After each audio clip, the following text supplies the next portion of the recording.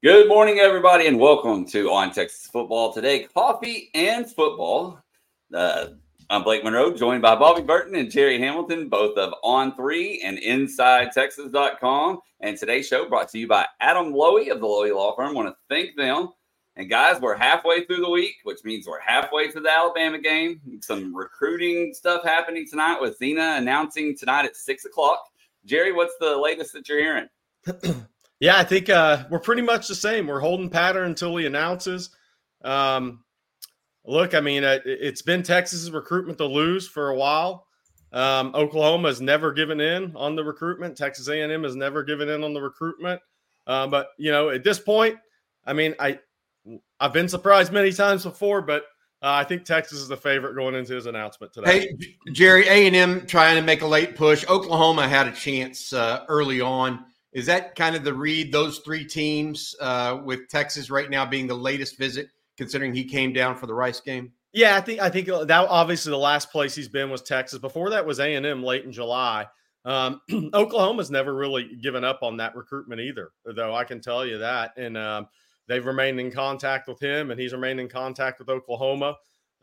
So, you know, I still think Texas obviously is the favorite, but it's kind of what we've been saying for a while.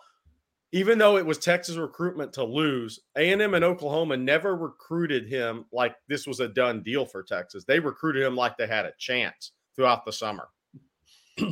Yeah, I felt like they thought this was an up in the air recruitment, and then I just feel like probably since mid-July, Texas kind of asserted itself.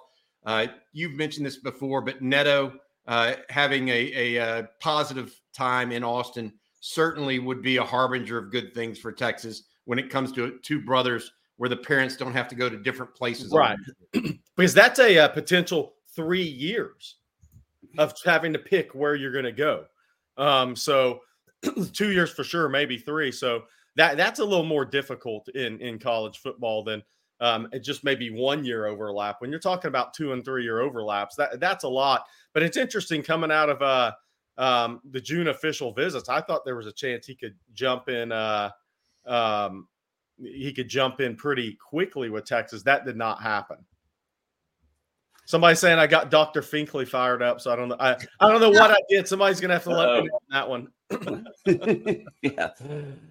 All right. Yeah. Be sure to. I'm curious now to know as well. So be sure to let that in the comments. We'll have to check that out here in a little bit. All right, guys. Well, plenty of time to get your questions in. Please do so. We've got questions already coming in, questions on Inside Texas as well. And I want to go ahead and get to one of those from yesterday's thread that we weren't able to get to. And Jerry, you actually noted it. It says, how important is it for Texas to force Alabama to turn the ball over more than once? And the importance of a big special teams play, whether a blocked punt or a big return. And that from Trent Rowland 51. I think, I think we get into the number of turnovers, but I think Coach Irwin said it great on the Longhorn live stream with Rod Babers and Coach Irwin last night. You want to leave +1. I think that's a great way to put it. So instead of looking at a number you have to force if you're Texas, if you leave the Tuscaloosa +1, you've probably given yourself a chance to win the game. I think that's a great way to look at it because you're getting into then 2 versus 1, 3 versus 2. If you leave +1 on the road against a big time opponent, you've probably given yourself a chance to win. I think that's a great way to put it that Coach Irwin did.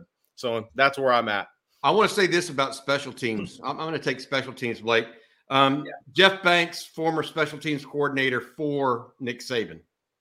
Don't forget that, the current one at Texas. So Saban knows what he likes to do, where the weaknesses maybe are. Saban, I would bet, has something in store for Texas on special teams. That being said, the addition of Joe DeCamillis for Texas could have something in store for the Alabama Crimson Tide similarly. So you can bet that Nick Saban is well aware of Keelan Robinson. He used to have him on his roster at Alabama. If Texas were to get something done this week on special teams, I'm going to bet it's going to be in the blocked field goal category or blocked punt category. That's where Texas is going to try to get something done, because thinking about getting a big return against Alabama is really difficult because they have so many good athletes, just like Texas does. It's going to be hard to get a really good return against Texas this year. Now, maybe Alabama can do it, and maybe Texas can do it against one another. We'll see. But it is very, very difficult overall. And so if there's going to be a big game, a big play, it's either going to be a field goal made by one of the other teams or missed, or a blocked punt. That's just my guess.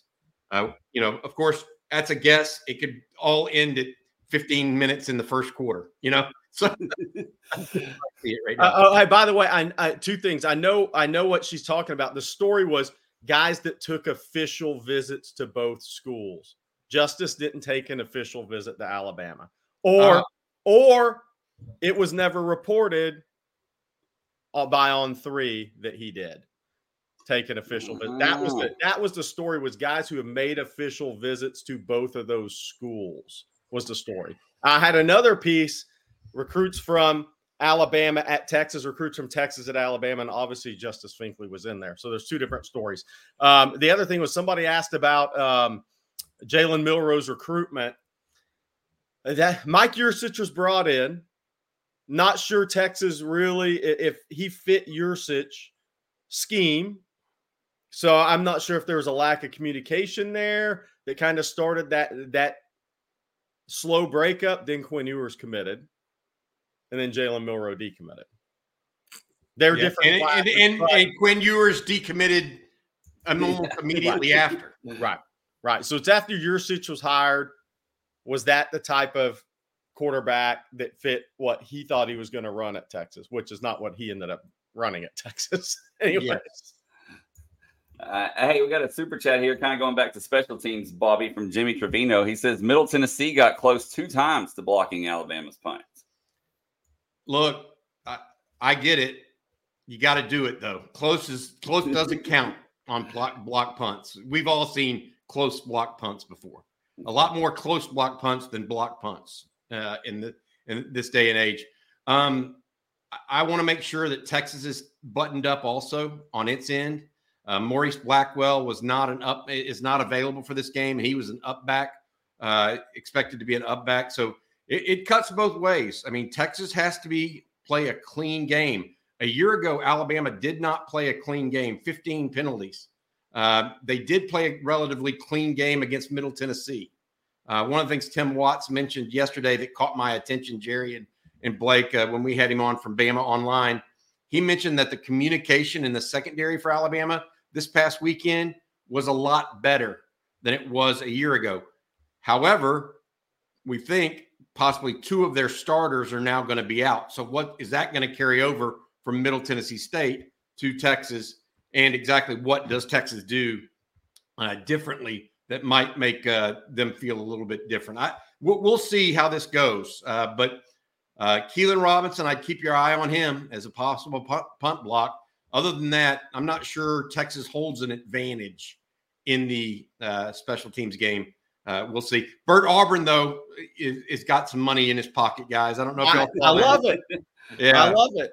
Goldman Sachs, in the day of an age of NIL, Goldman Sachs gave an NIL deal to not only Bert Auburn, but also the Alabama kicker for Saturday. There's going to be a commercial during the game, apparently, where those 2 guys get a little extra money. And I think it's to benefit small businesses.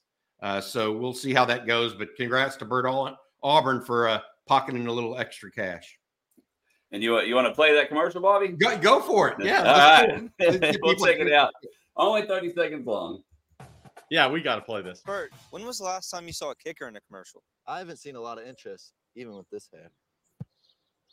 But when the game's on the line, kickers are the difference between winning and losing. It's like small businesses. Without them, the economy would lose every time. But did you know that Congress hasn't reauthorized the Small Business Administration since 2000? 23 years is way too long to go without modernizing support for the clutch players of our economy. Support small businesses. Reauthorize the Small Business Administration. There you go. Good for Bert. Good for Bert. Does anybody know where that was, where they did the commercial? I couldn't pick out the Cotton Bowl is what I heard. Oh, yeah, that makes sense. It was the Cotton Bowl. That's exactly it. Yeah. Good call. Hey, I think an interesting thing with the game, and I know we got questions. A lot of people have questions coming in. I think one of the interesting things, I hate to keep harping on it, which offensive line makes the most progress from week 1 to week 2?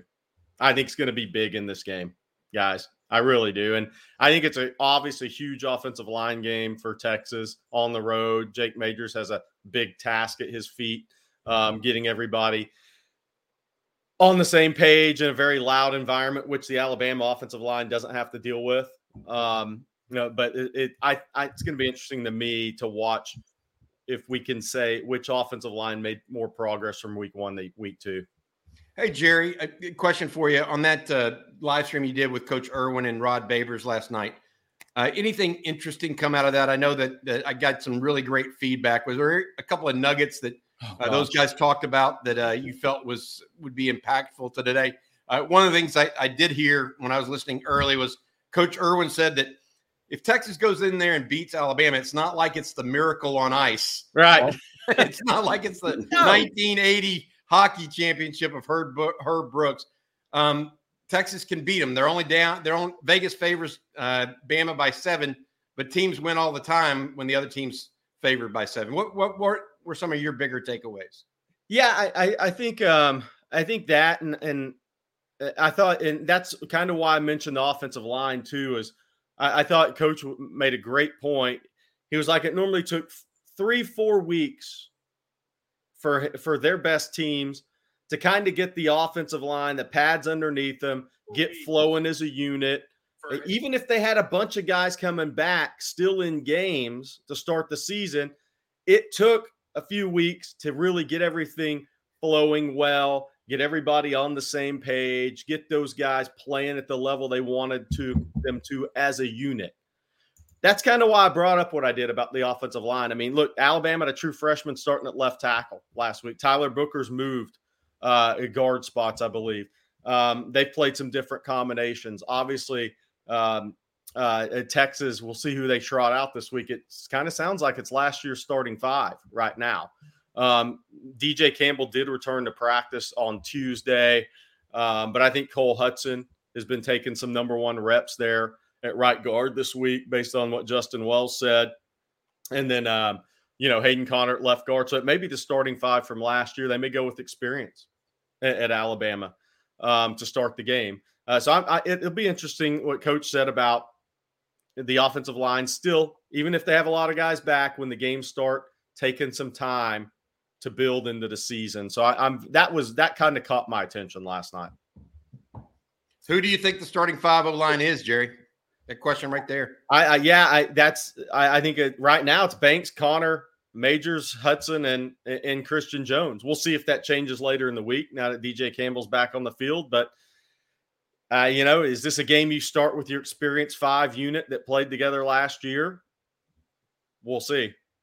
Got to get better in pass protection if they're going to have success against Alabama. Period. Somebody asked, how would you defend Milroe if you went empty? If Alabama goes empty. Let me say this. Okay, so people are missing this, and Eric Nahlin, our publisher at Inside Texas, wrote about this yesterday. This is not the first time that Pete Kwiatkowski has defended an Alabama running quarterback. Jalen Milroe is very similar to Jalen Hurts. In the 2016 college football playoff, Kwiatkowski, Washington was in the semifinal. Alabama won that game 24-7. Washington did a good job of corralling Jalen Hurts. The Alabama defense was just too much for Washington. Yeah. And so I think what we saw in that game was they tried to keep Hurts in front of him. They did not rush 5.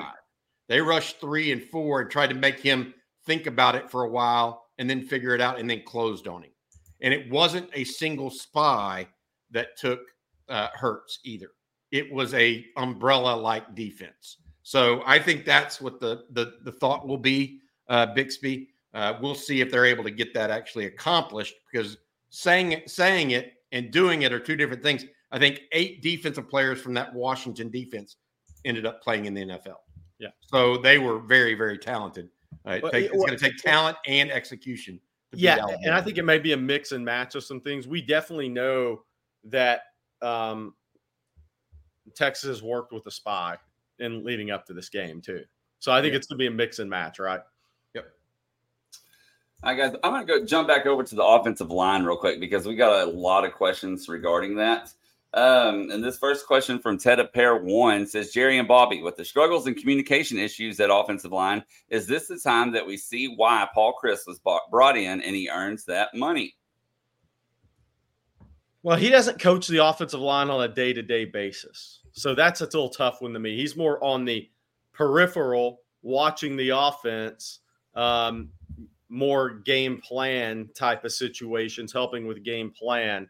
So I don't think he has any impact there, Bobby. No, I really don't either. I think that this is all about Kyle Flood getting his guys on the same page. Jake Majors was dealing with a newcomer at right guard. They both, I think the entire offensive line, though, what I saw was a frustrated offensive line in the third and fourth quarters.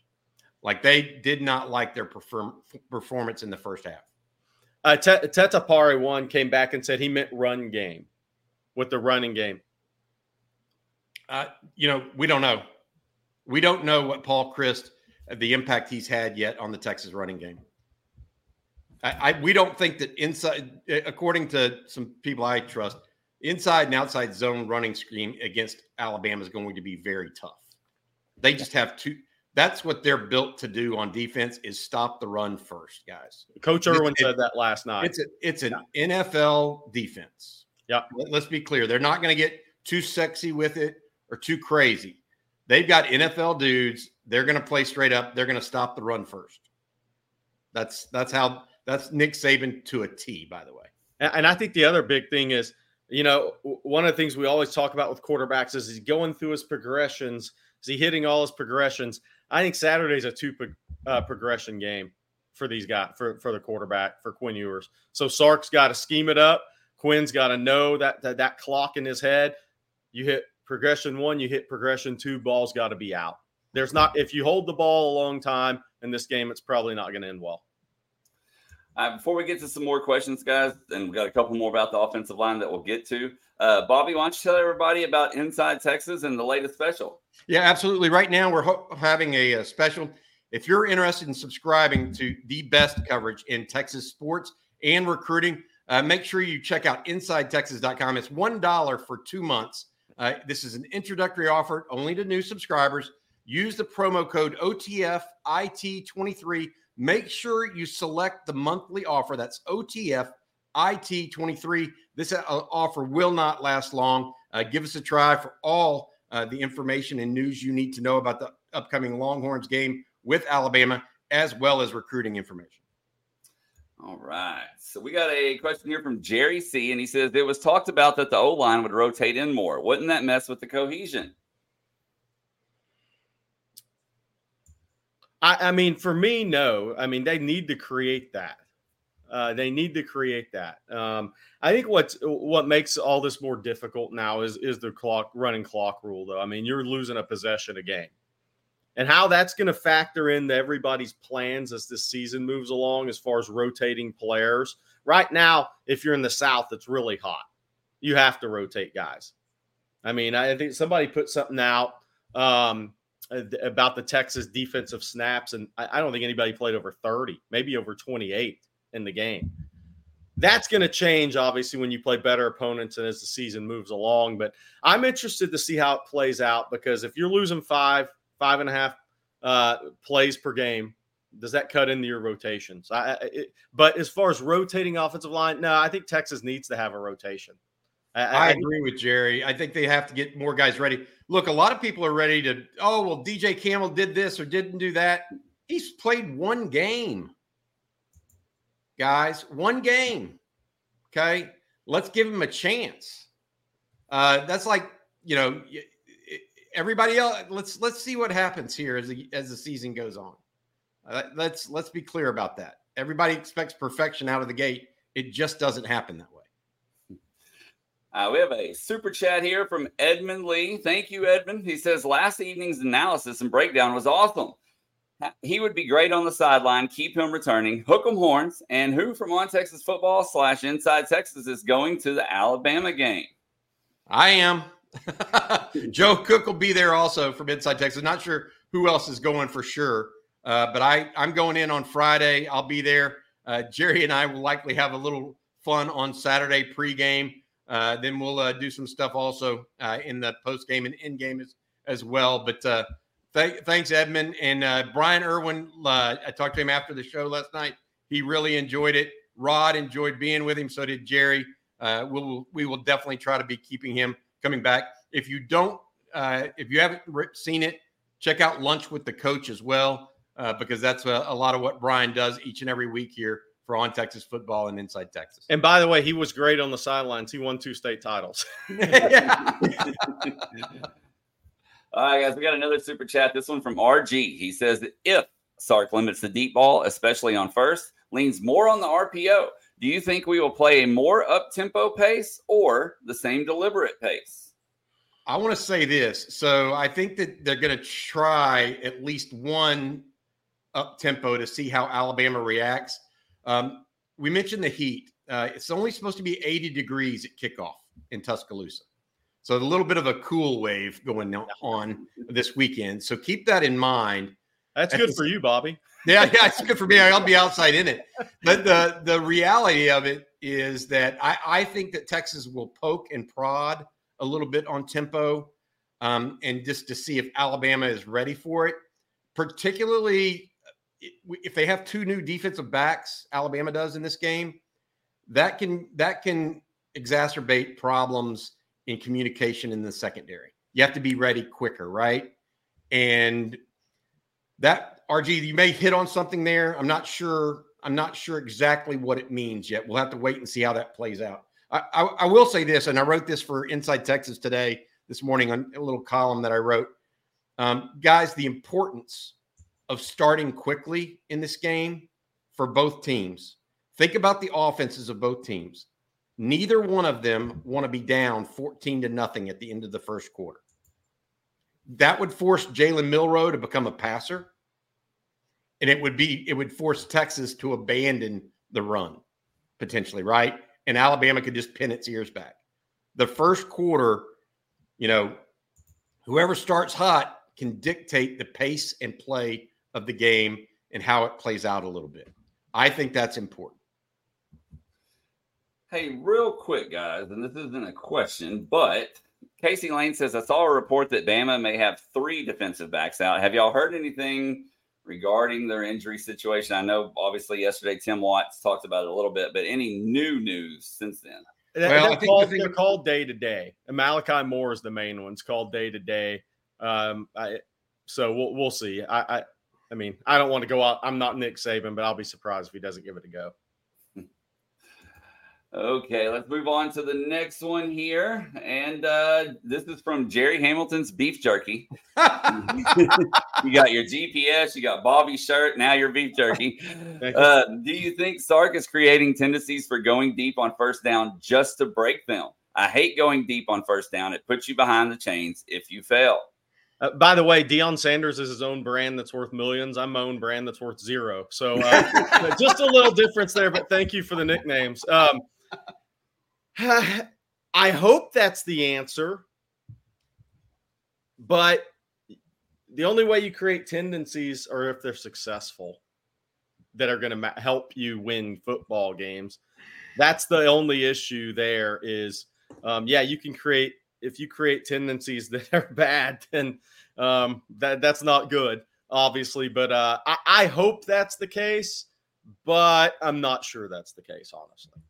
Rod Babers had a great stat. Very aggressive, and he wants to stretch the field vertically from get-go.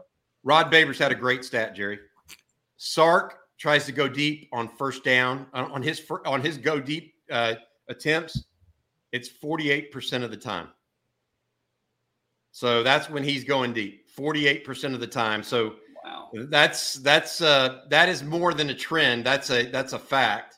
And so the question I have is, have they been successful there, or do they need to be more judicious, especially against an Alabama team that you don't want to expose your defense to a hard rush attack over and just give the ball back, right?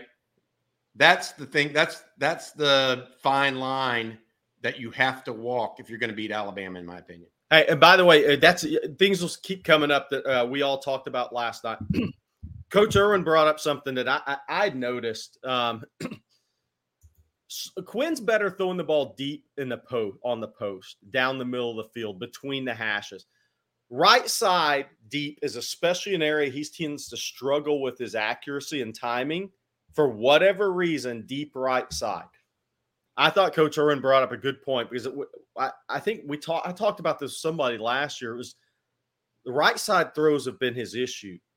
Middle of the field, left side of the field, not so much. So that'll be interesting to see if Texas, if they're going to attack deep, can they get the numbers? Can they get the pre-snap motion? Can they get everything set, the Alabama defense set, where they can attack on the post deep middle? But throwing late deep middle is an interception in college football. That's the issue for a head coach. All right, guys, let's take one from the InsideTexas.com forums. This one from that darn hurt shoulder. And he says, what are y'all's thoughts on the pros and cons of running trick plays on offense against a team like Bama? Thinking pass back to Worthy to Sanders against West Virginia last year. Personally, I would like to see a flea flicker to try and scheme open a more wide open deep shot to build Quinn's confidence. What are y'all's thoughts? The negatives are 6 points going the other way, because Alabama has the players to blow that stuff up.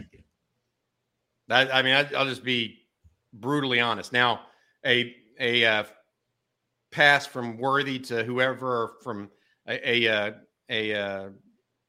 wide receiver is a little bit different, but anything in the pocket or well behind the line of scrimmage within that containment area or within the pocket, I think is probably a recipe for disaster.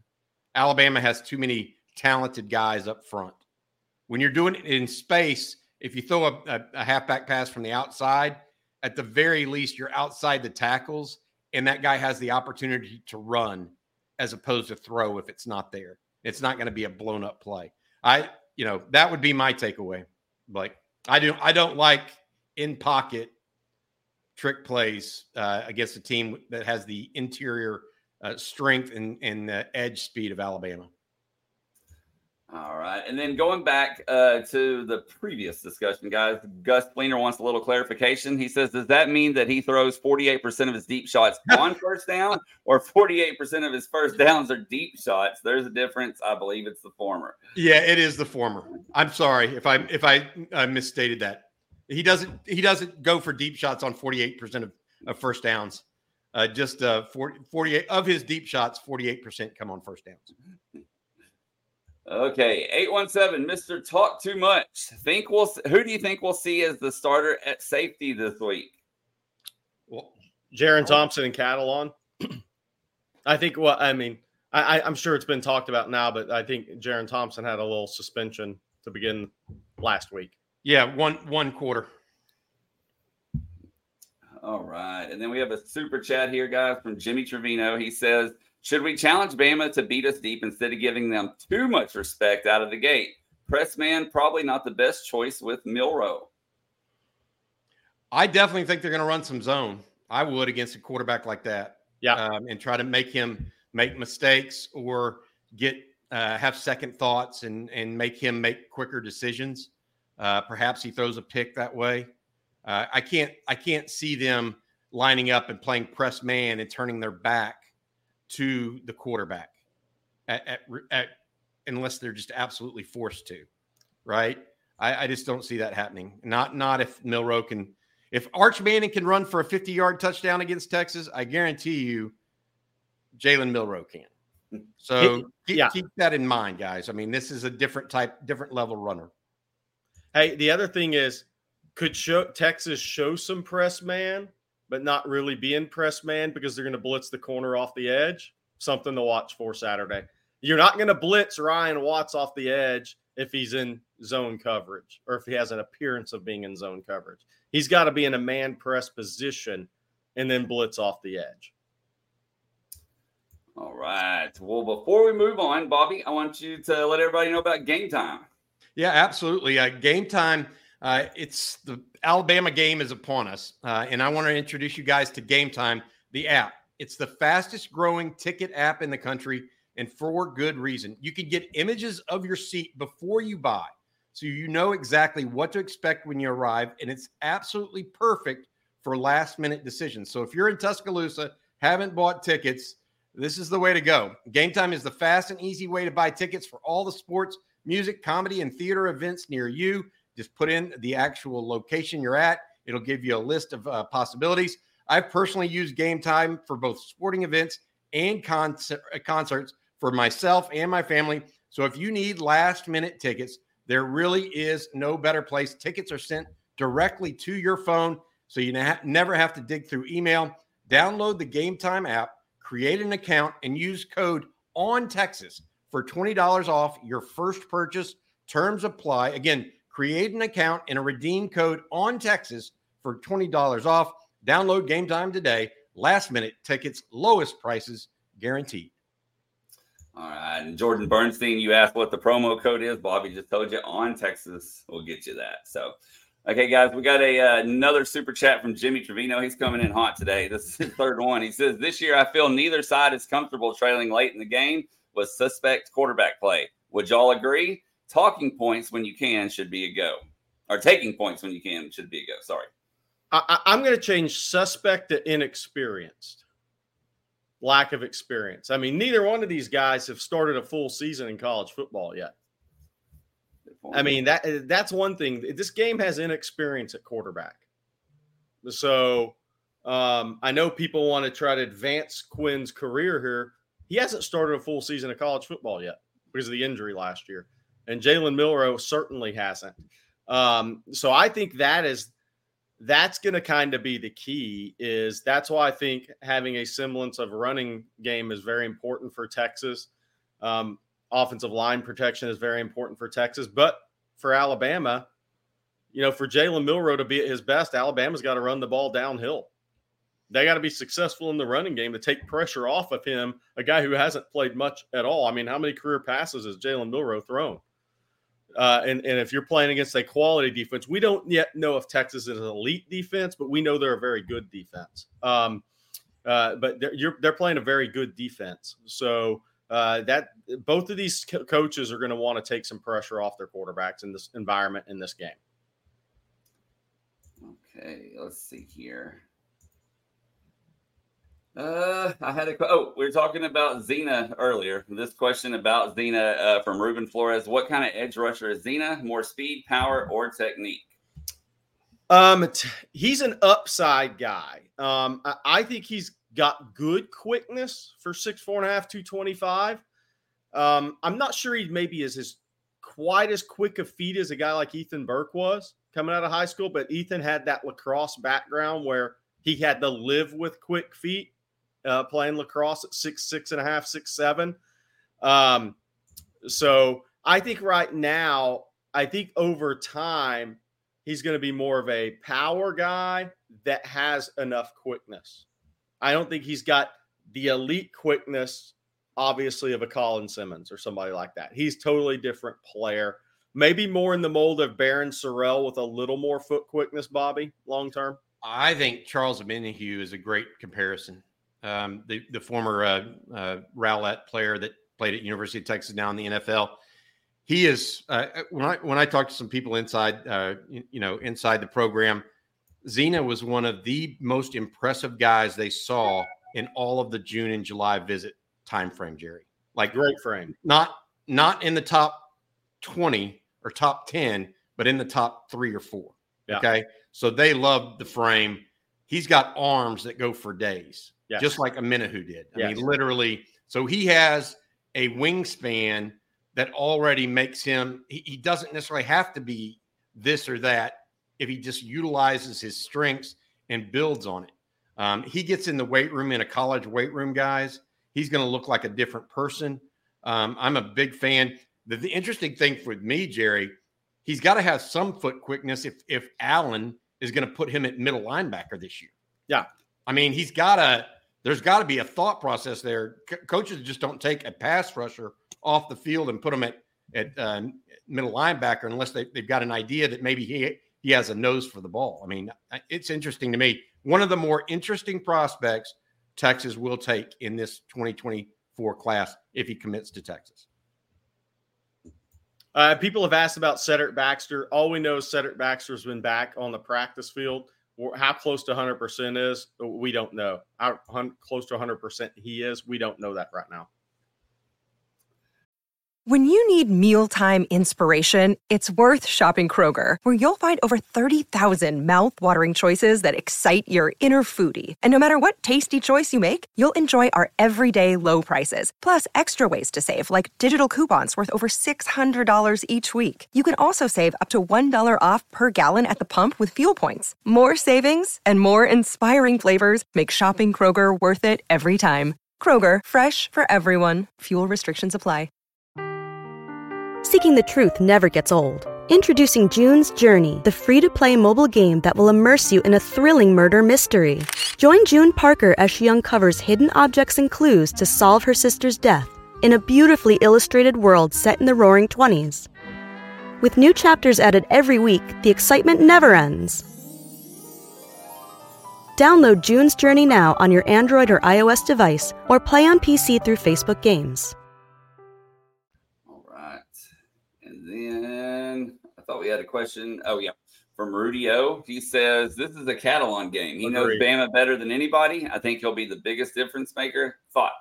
He has the most experience playing in the SEC on the road by far. Maybe A.D. Mitchell, but he was hurt so much last year. Maybe more than Steve Sarkisian. Yeah. Let's be clear. I mean, I can't remember all the games that we have so much going on, but I wrote about it on Inside Texas yesterday. I guess 2 days ago, my 5 most important players for this game. And Catalan's played on the road at, I know, Auburn, A&M. I mean, he's played in those environments, right? So he's not going into anything that he hasn't played in before. For a lot of these Texas guys, this is going to be an environment that they haven't played in before. Now, does that mean Jalen Catalon's going to play a great game? No, it does not. But I think Jalen Catalon, if healthy, never plays a bad game. Hey, Jerry, I want to say this. Talking about crowd noise, I talked to Andy Staples yesterday. He interviewed me for this.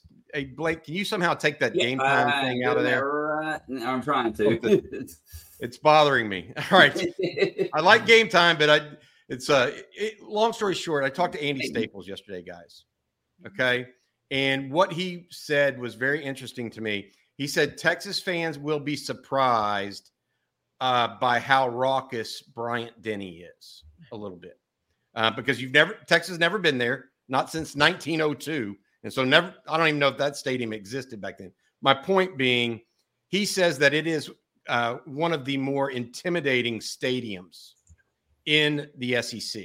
And it doesn't necessarily get the credit for that. Places like Florida and A&M even and LSU get more credit in that regard, but it's much more difficult to play in Bryant Denny, he said, than say Georgia. Okay. Georgia's a wine and cheese crowd a little bit, and so take that for what it's worth. He thinks that Texas, the crowd noise will have an impact in this game in some form or fashion. 100%. Yeah, you take some of that for granted, but that's one of the things about going to the SEC that Texas fans are going to need to get used to. Crowd noise will have an impact. Hey, we have a couple of questions. I don't know if y'all know the answer to this or not, but it's about the refs. Bobby Brown, for example. Will we have SEC refs this year? Have y'all heard anything on the officiating crew? Yeah, we've had that question. I have not, personally. I will look that up if you guys keep going. All right. We'll move on to another one. Let's see here. Danny says, this appears to be a matchup of similar teams with similar strengths and weaknesses. Both teams are led by the defense. Will lack of secondary depth play a role for Bama if both guys don't play? Only if Texas pass protects.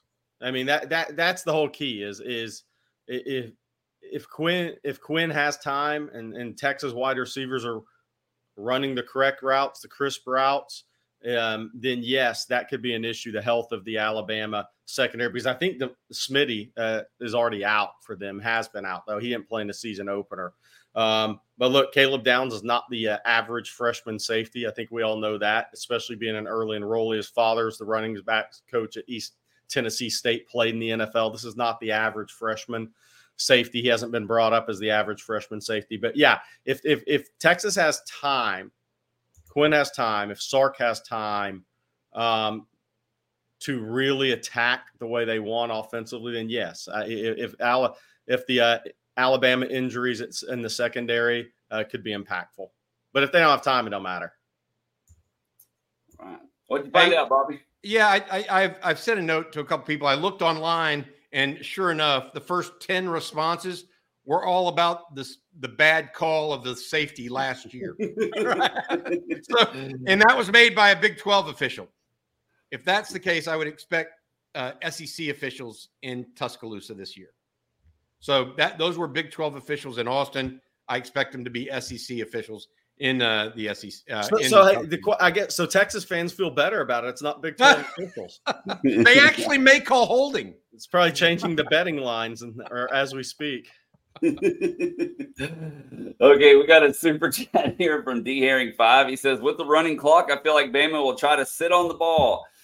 Turnover ratio, third down percentage, and sustained drives will be key. And then he added, ignore the end of that super chat. I'm driving, because he put in a couple of emojis there. So go ahead. Totally agree.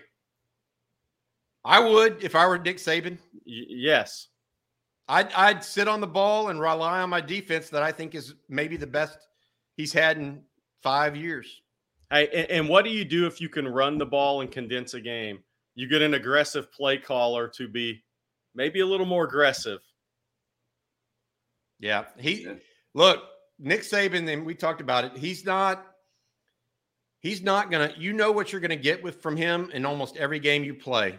He's not going to change. He's just going to keep trying to execute and out-talent you. And he can do that in 99 or 95% of the games he plays. So I don't think Texas is going to get beat on the headsets on Saturday. I think that they could get beat on the field by a superior team. That's what we have to wait and see. Can Quinn stand in there and make throws? Can the Texas defense contain Jalen Milroe and limit big plays down the field? Texas is able to do that, and Quinn looks good early. I think it bodes well for Texas. And then we have a super chat here, guys, from Tim Salinas, and he says, how did A&M have success versus Bama last year at Alabama? Milroe played in quick notice. He's had a year to get ready for this. A&M also had a good defense, a good defensive front that could kind of contain Milroe, I think. Very athletic front. And then the other bigger factor, I think Milroe's fumbled 3 times in that game. So they didn't necessarily stop him as much as Milroe fumbled a bunch, right? Because he was holding the ball low in the pocket and they were getting hands next to him. Okay, we have a question here from Colin Ostrike, and he says, do we jump into the top 5 if we win on Saturday? And is this also the biggest road game since 2005 at Ohio State? The answer to the first part is yes. You think so? Yeah. Top 5 from number 10 or 11? Alabama's 67-2 at home since 2013. That's crazy. I'll say yes, but I was wrong on the AP poll, I guess, early in the season. I'm kind of lost on that one. But I just think 67-2, it's going to be brought up on telecast. Alabama, the win streak at home, 20-4 against ranked opponents at home under Nick Saban. The only three of the last 4 teams to win at Alabama had a Heisman Trophy winning quarterback. If Texas goes in there and wins, they're going to get a hell of a lot of rankings respect, I would think. Yes. Unless Alabama plays awful. Street cred will go up, no doubt, right? Hey, Jerry, the one thing I want to say is I agree. Biggest road game since 2005, at least the most anticipated road game since 2005. Texas did go to Lubbock in 2008. That was the last time 2 top 10 teams faced off with Texas being one of the teams on the road. But 2005, does it compare to that? I think I don't know. I think there's probably more anticipation in 2005 based on Texas having won the Rose Bowl the previous year, and Ohio State clearly being one of the considered one of the competitors for a national championship that year. So we'll see. But I think it's the biggest one since then for sure. I can't think of another. Okay, let's jump back over to an InsideTexas.com question. This one from Deadhead Horn. He says, do y'all think we're going to see more rotation at receiver this week? I know Sark is a bit notorious for a short bench, but would love to see Cook and Nayor a bit more involved. Seems like Quinn had great chemistry with Nayor prior to him going down, and he may also be our best threat to stretch the field vertically. I think Nayor is a possibility. I thought he looked good in limited action. He did drop one pass, but he caught an absolute dart from Malik Murphy. He looked good doing it. I'm interested to see what the rotation looks like at receiver for Texas. And, is he a guy that can help in the RPO game, Jerry? If one of those guys, if they go 4 wides with JT Sanders, Nayor comes in. What does that look like? I'm intrigued. Does Alabama start creeping up and trying to play that a little differently? I mean, we'll see. Rod Babers talks about going empty all the time at Texas. Maybe that's what they do with Quinn Ewers. I mean, we don't know Steve Sarkisian's game plan right now. To say we do, we can't predict or I mean, we can guess, but we can't say with authority because he's shown different looks. I would be surprised if he doesn't at least test the run quite a bit in the first quarter, along with trying to move the chains. They've got to move the chains against Alabama. You can't just let Alabama pound you to death on the other side of the field. I think with empty, the thing with empty that's interesting to me is it's twofold. If you're empty and you have a pocket passing quarterback, you have to trust your offensive line. To me, that's a big part of it. If you have a mobile quarterback who can make plays with his feet, and you could even do some design run game stuff without an empty, I think that's a little different category. But to go empty with a pocket passing quarterback, you have to trust your offensive line. I really think that's big. I really do, especially on the road. Hey, I talked to Joe Cook. Joe Cook texted me from Inside Texas. He says that it does not appear yet that they've announced who the officiating crew is going to be, but for the MTSU Alabama game, it was an SEC conference crew. I would fully expect an SEC conference crew in Tuscaloosa this weekend. All right. Well, Bobby, just a second ago, you talked about moving the chains, and Ryan Nelson says, do you think Jay Witt is going to move the chains a few times this game? He started out really hot last year against Bama, and I trust the senior making key plays on the road. Absolutely. I think he's got to. And I think Quinn needs to rely on him. I think Quinn needs to rely on his receivers as much or more than he has in any game in his career at Texas. That's my opinion, because I don't think you're going to get much sledding done between the tackles. I just don't think you're going to do it. And so for Texas, the recipe for Texas to win is to make their receivers compete and win enough against Alabama's DBs. Now, if you can just make it into that kind of game where it's pitch and catch, Texas doesn't just hold a chance to win that game. Texas could potentially win it, right? Without focusing on receivers versus DBs, I don't think Texas can get it done between the tackles. We saw that they had problems getting it done against Rice in that regard. So that's my opinion. And then staying on the same theme here, Zane Petty says, Jay Witt and Sanders are the X factors in this game. The middle of the field will be available. Thoughts? Jerry, you talk about the Alabama linebackers. Give folks a sense of who they are and why you keep talking about them, because that's the matchup they're really talking about there. Yeah, I think they're downhill thumper guys. I really do. And the edge guys, they're really good blitz guys, right?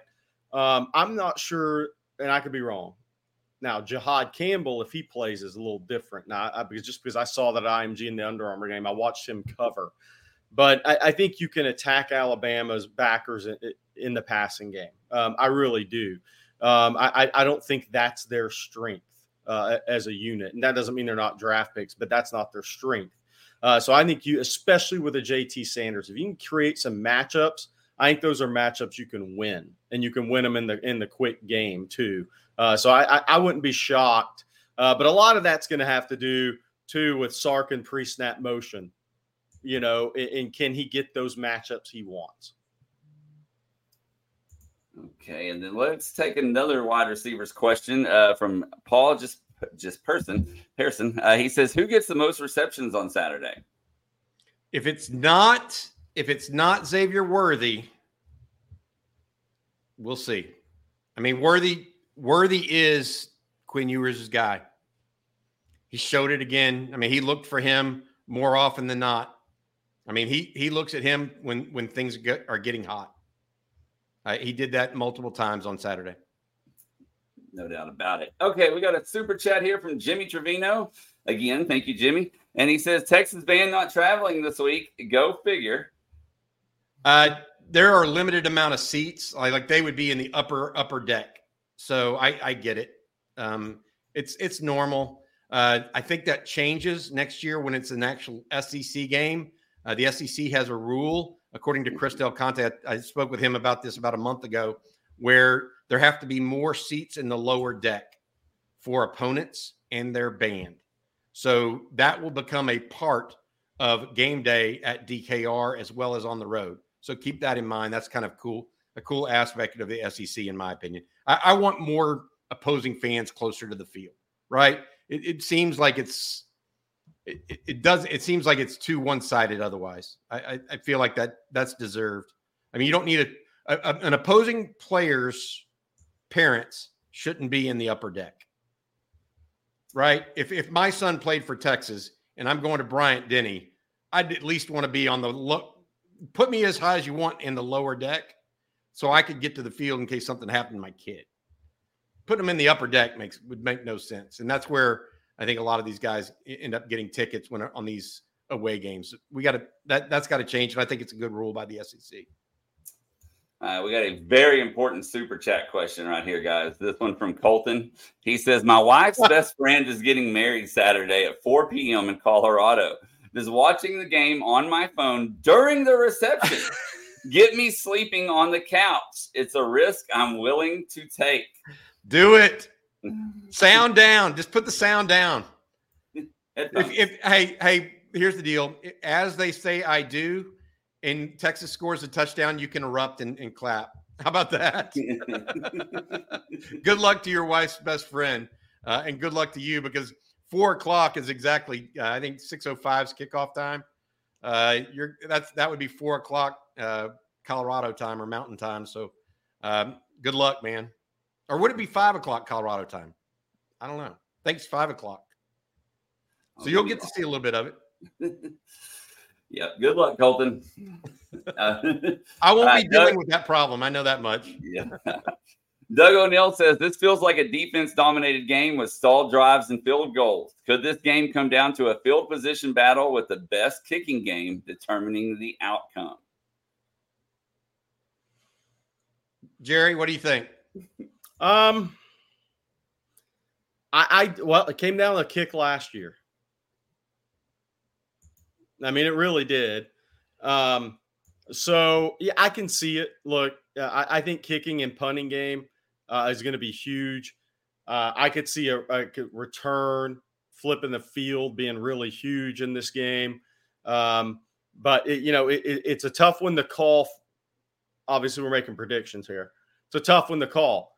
If both teams have some semblance of success running the football, it's going to be a really short football game with the rule changes. That's what's, and then yes, I mean, I think kicking game really decides it.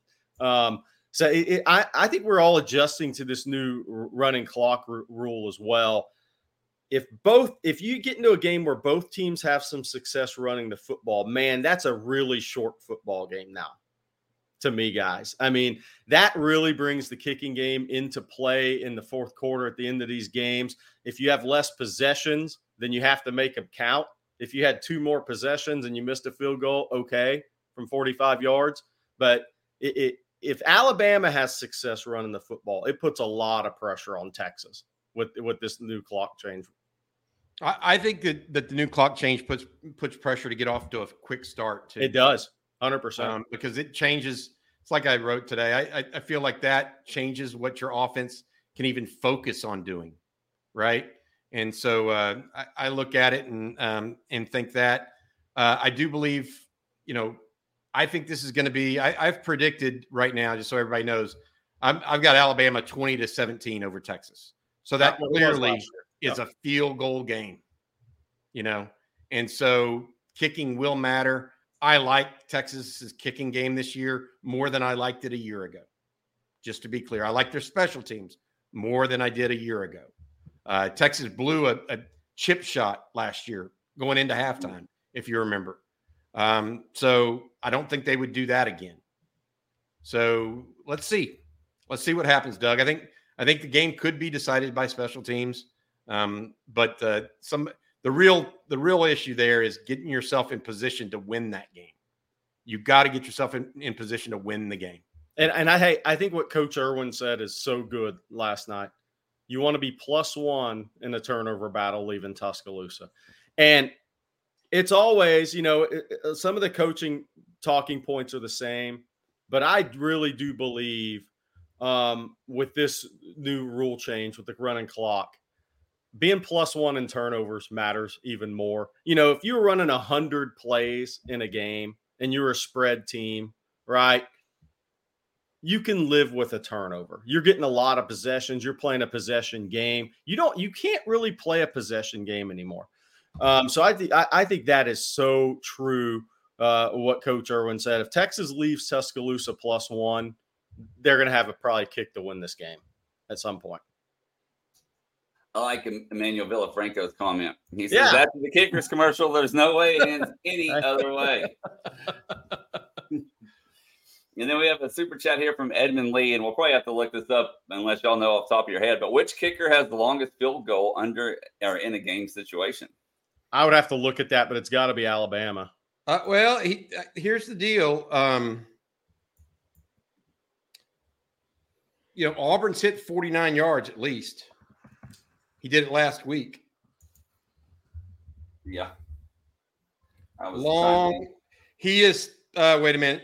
Reichert is 5 of 8 from 50+. Yeah. Long of 52. So that tells you where he's at. Long of 52. I don't think Auburn has hit. Let me see if Auburn hit a 49-yarder in last year's Alabama game. Reichert made 3 from 50+ last year, all around 50, 51, 52. He's made 2 from 52 in his career, 1 from 51 at least. Long for Auburn's 49, guys. Okay. So, and it was during the Alabama game. So, there you go. Alabama's kicker. Okay, guys, let's move on here. And where did it go? If I can find it. Just had it until I started looking that up. Okay. It is from Christopher Lyons, and he says, if Texas wins the toss in Bama, do you think we kick and let our strength being defense take the field first, or receive and try to set the tone with the offense, which we failed to do last week? I think you defer in today's game, period. Yeah. Everybody is deferring now. And the reason why is not necessarily because of that. It's because you think you can steal more possessions. Because people tend to play closer to the vest at the end of the first half than they do at the end of the game. Because if you've got a lead, you can milk the clock at the end of the first. I mean, it's a little different. I think you definitely defer no matter what. It would be rare. I don't know that anybody takes the ball every time anymore. Jerry, are you familiar with anybody that just takes the ball anymore? I'm not, but I think on the road in that game, I definitely defer because I don't. Somebody made a great point. I don't send my offense out first with that crowd noise to start the game and let them get raucous on the first possession of the game. Yep. Very good point. All right. Well, Charlie Strong prefers to kick off twice, Ryan Nelson. I can't imagine if something like that happened Saturday. Oof. All right. All right, the next question from Jacob H. I'm not even going to try to pronounce that last name. I'll butcher it. I think this game will show more about how good/bad the Texas defense is, more so than how good/bad the offense is. Y'all's thoughts? So, yeah, that's why I said earlier, I think Texas has a very good defense. I can't yet say if it's elite, and you can't really say that until they're tested vertically. The whole field of the Texas defense is tested. Rice didn't have the players, the offensive line, the wide receiver skill, speed to test Texas vertically. So Texas hasn't faced anybody that can stretch you horizontally, stretch you vertically, and really put pressure on you at all 11 players. That's what I'm waiting for.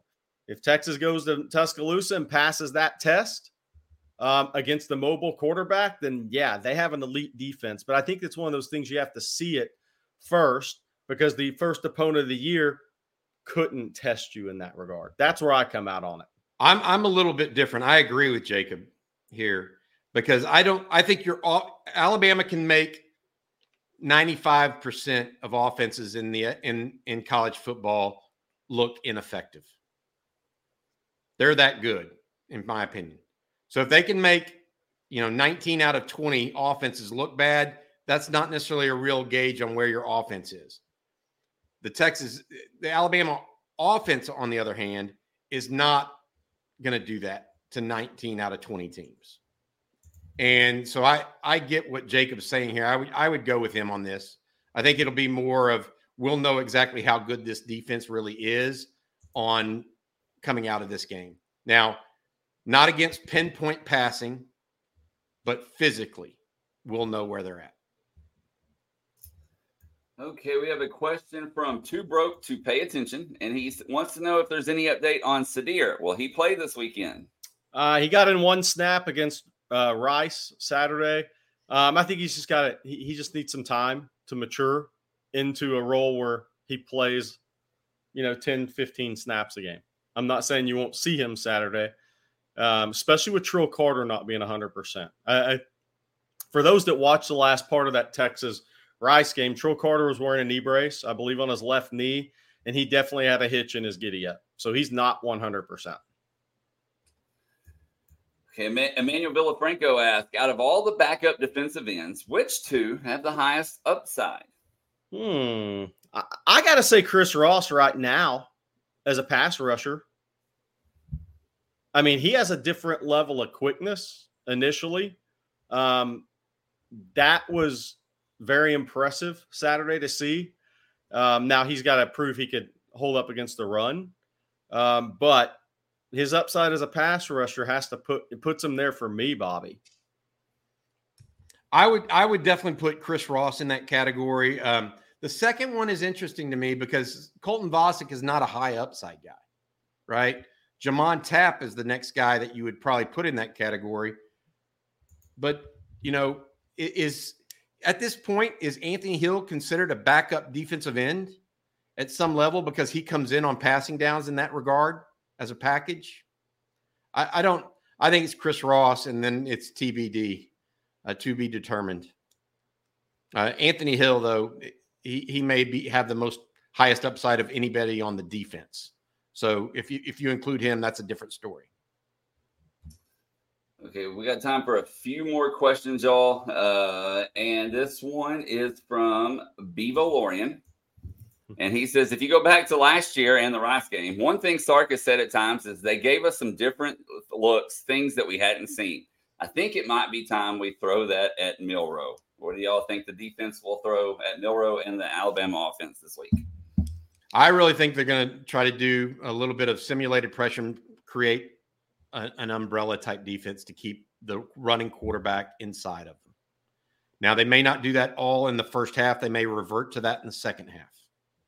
I think you have to have two different kinds of game plans, first half, second half, and keep something back for the second half in big games like this. That doesn't mean you can afford to go out and be down by 14 points in doing so. You have to be able to to adjust and create that. But anything they can do to create indecision in the quarterback's mind, a young quarterback that is just starting his third or fourth game, I think, at Alabama, you have to do that. You absolutely have to. And then we'll follow that up with a question from Robert Hamilton. He says, will Texas D play some sort of zone to keep eyes on Milroe, or will they have a spy and man up? Jerry, you want to take that? You want me to do it? I think they'll do both. I think, look, you have to change your looks against very talented teams, right?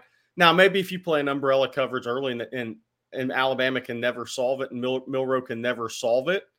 But I also think it depends on how much success Alabama has running the football, because that can change the way you have to play.